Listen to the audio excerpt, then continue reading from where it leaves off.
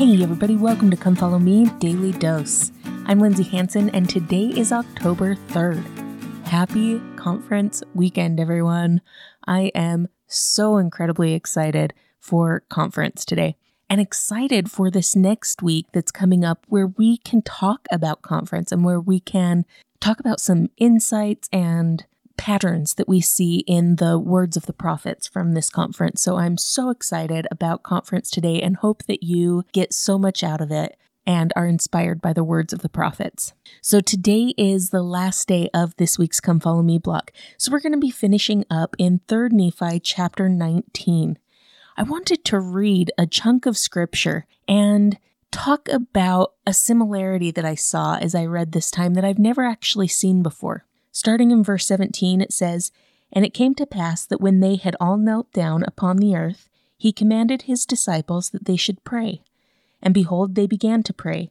And they did pray unto Jesus, calling him their Lord and their God. And it came to pass that Jesus departed out of the midst of them, and went a little ways off from them, and bowed himself to the earth. And he said, Father, I thank thee that thou hast given the Holy Ghost unto these whom I have chosen. And it is because of their belief in me that I have chosen them out of the world. Father, I pray that thou wilt give the Holy Ghost unto all them that shall believe in their words. Father, thou hast given them the Holy Ghost because they believe in me. And thou seest that they believe in me because thou hearest them, and they pray unto me. And they pray unto me because I am with them.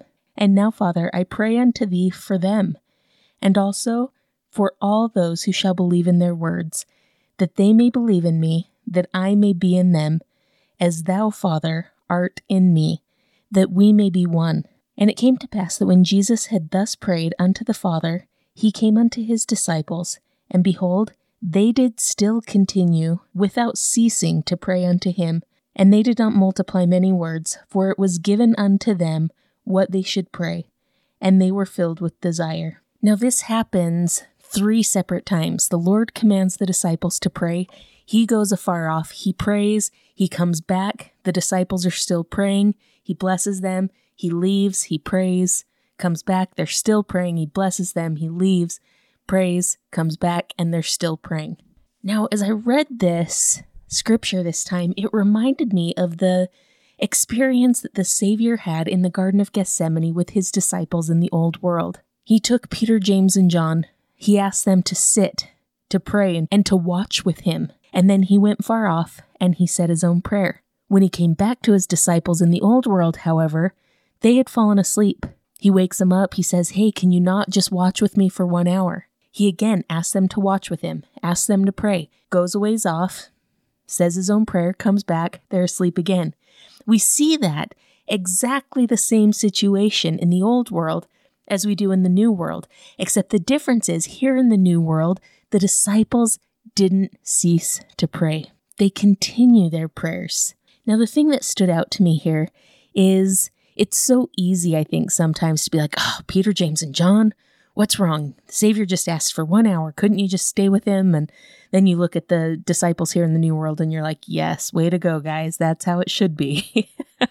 Right? It's so easy to see the disciples and to just pass these judgments on them. Peter, James, and John, bad because they fell asleep. New disciples, good because they kept praying. But honestly, don't we all fall into one of those 2 categories at different times in our lives?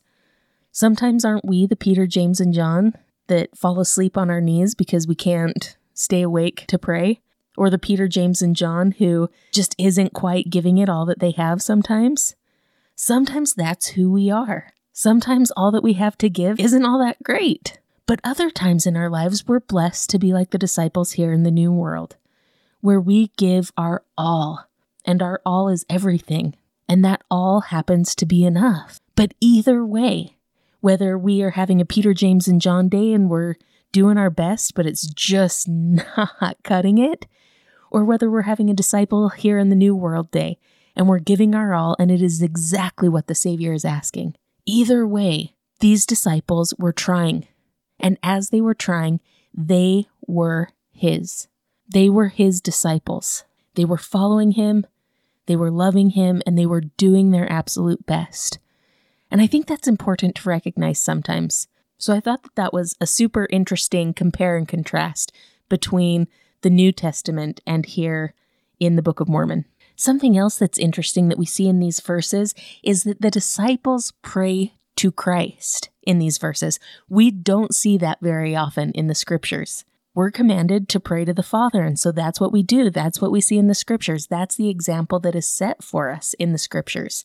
And so here the disciples pray to Christ, and Christ doesn't stop it. He allows them to do it. And I think that that is a really interesting thing because it's something that we don't see often.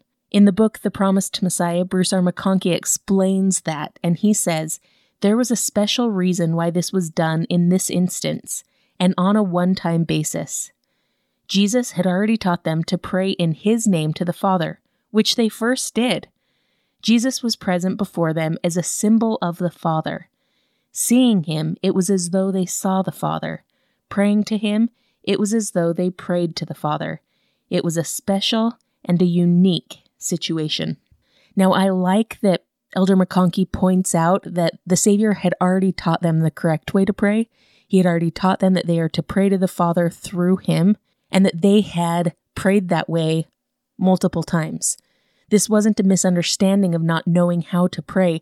This was them seeing Christ as the Father or as a representation of the Father. So I thought that that was just something really unique and interesting in the scriptures.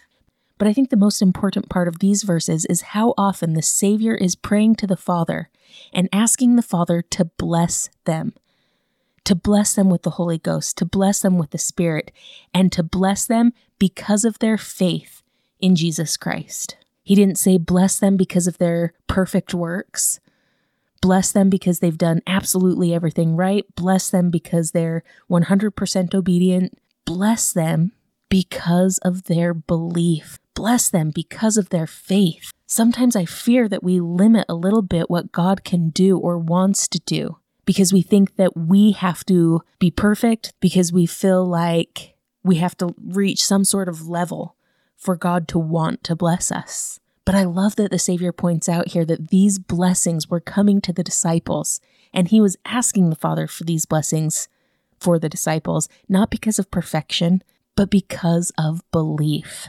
Because of faith. My friends, let's not underestimate what faith in Jesus Christ can do for us.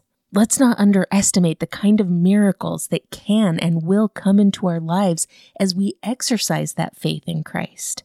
Now, I think it's important to note that the choices that these disciples had made, the actions that they had taken, and the way that they were living their life was what led to this kind of faith. It's what increased their faith in Jesus Christ, but still, it was their faith in Christ that allowed them to be blessed with an increase of the Spirit and the blessings from the Father. Elder Holland once taught, the size of your faith or the degree of your knowledge is not the issue.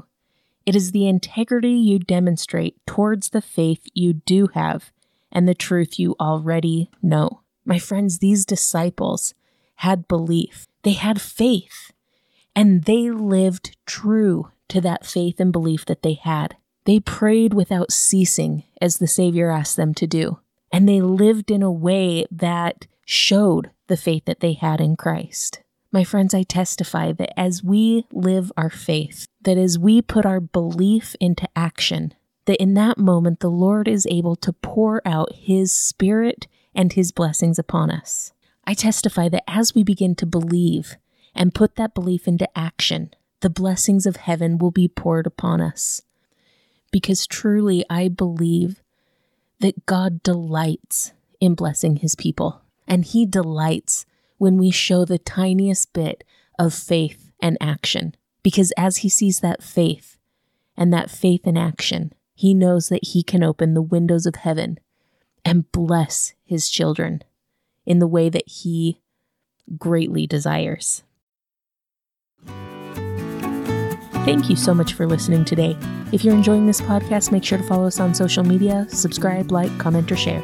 This has been Come Follow Me, Daily Dose, and I'm Lindsay Hansen.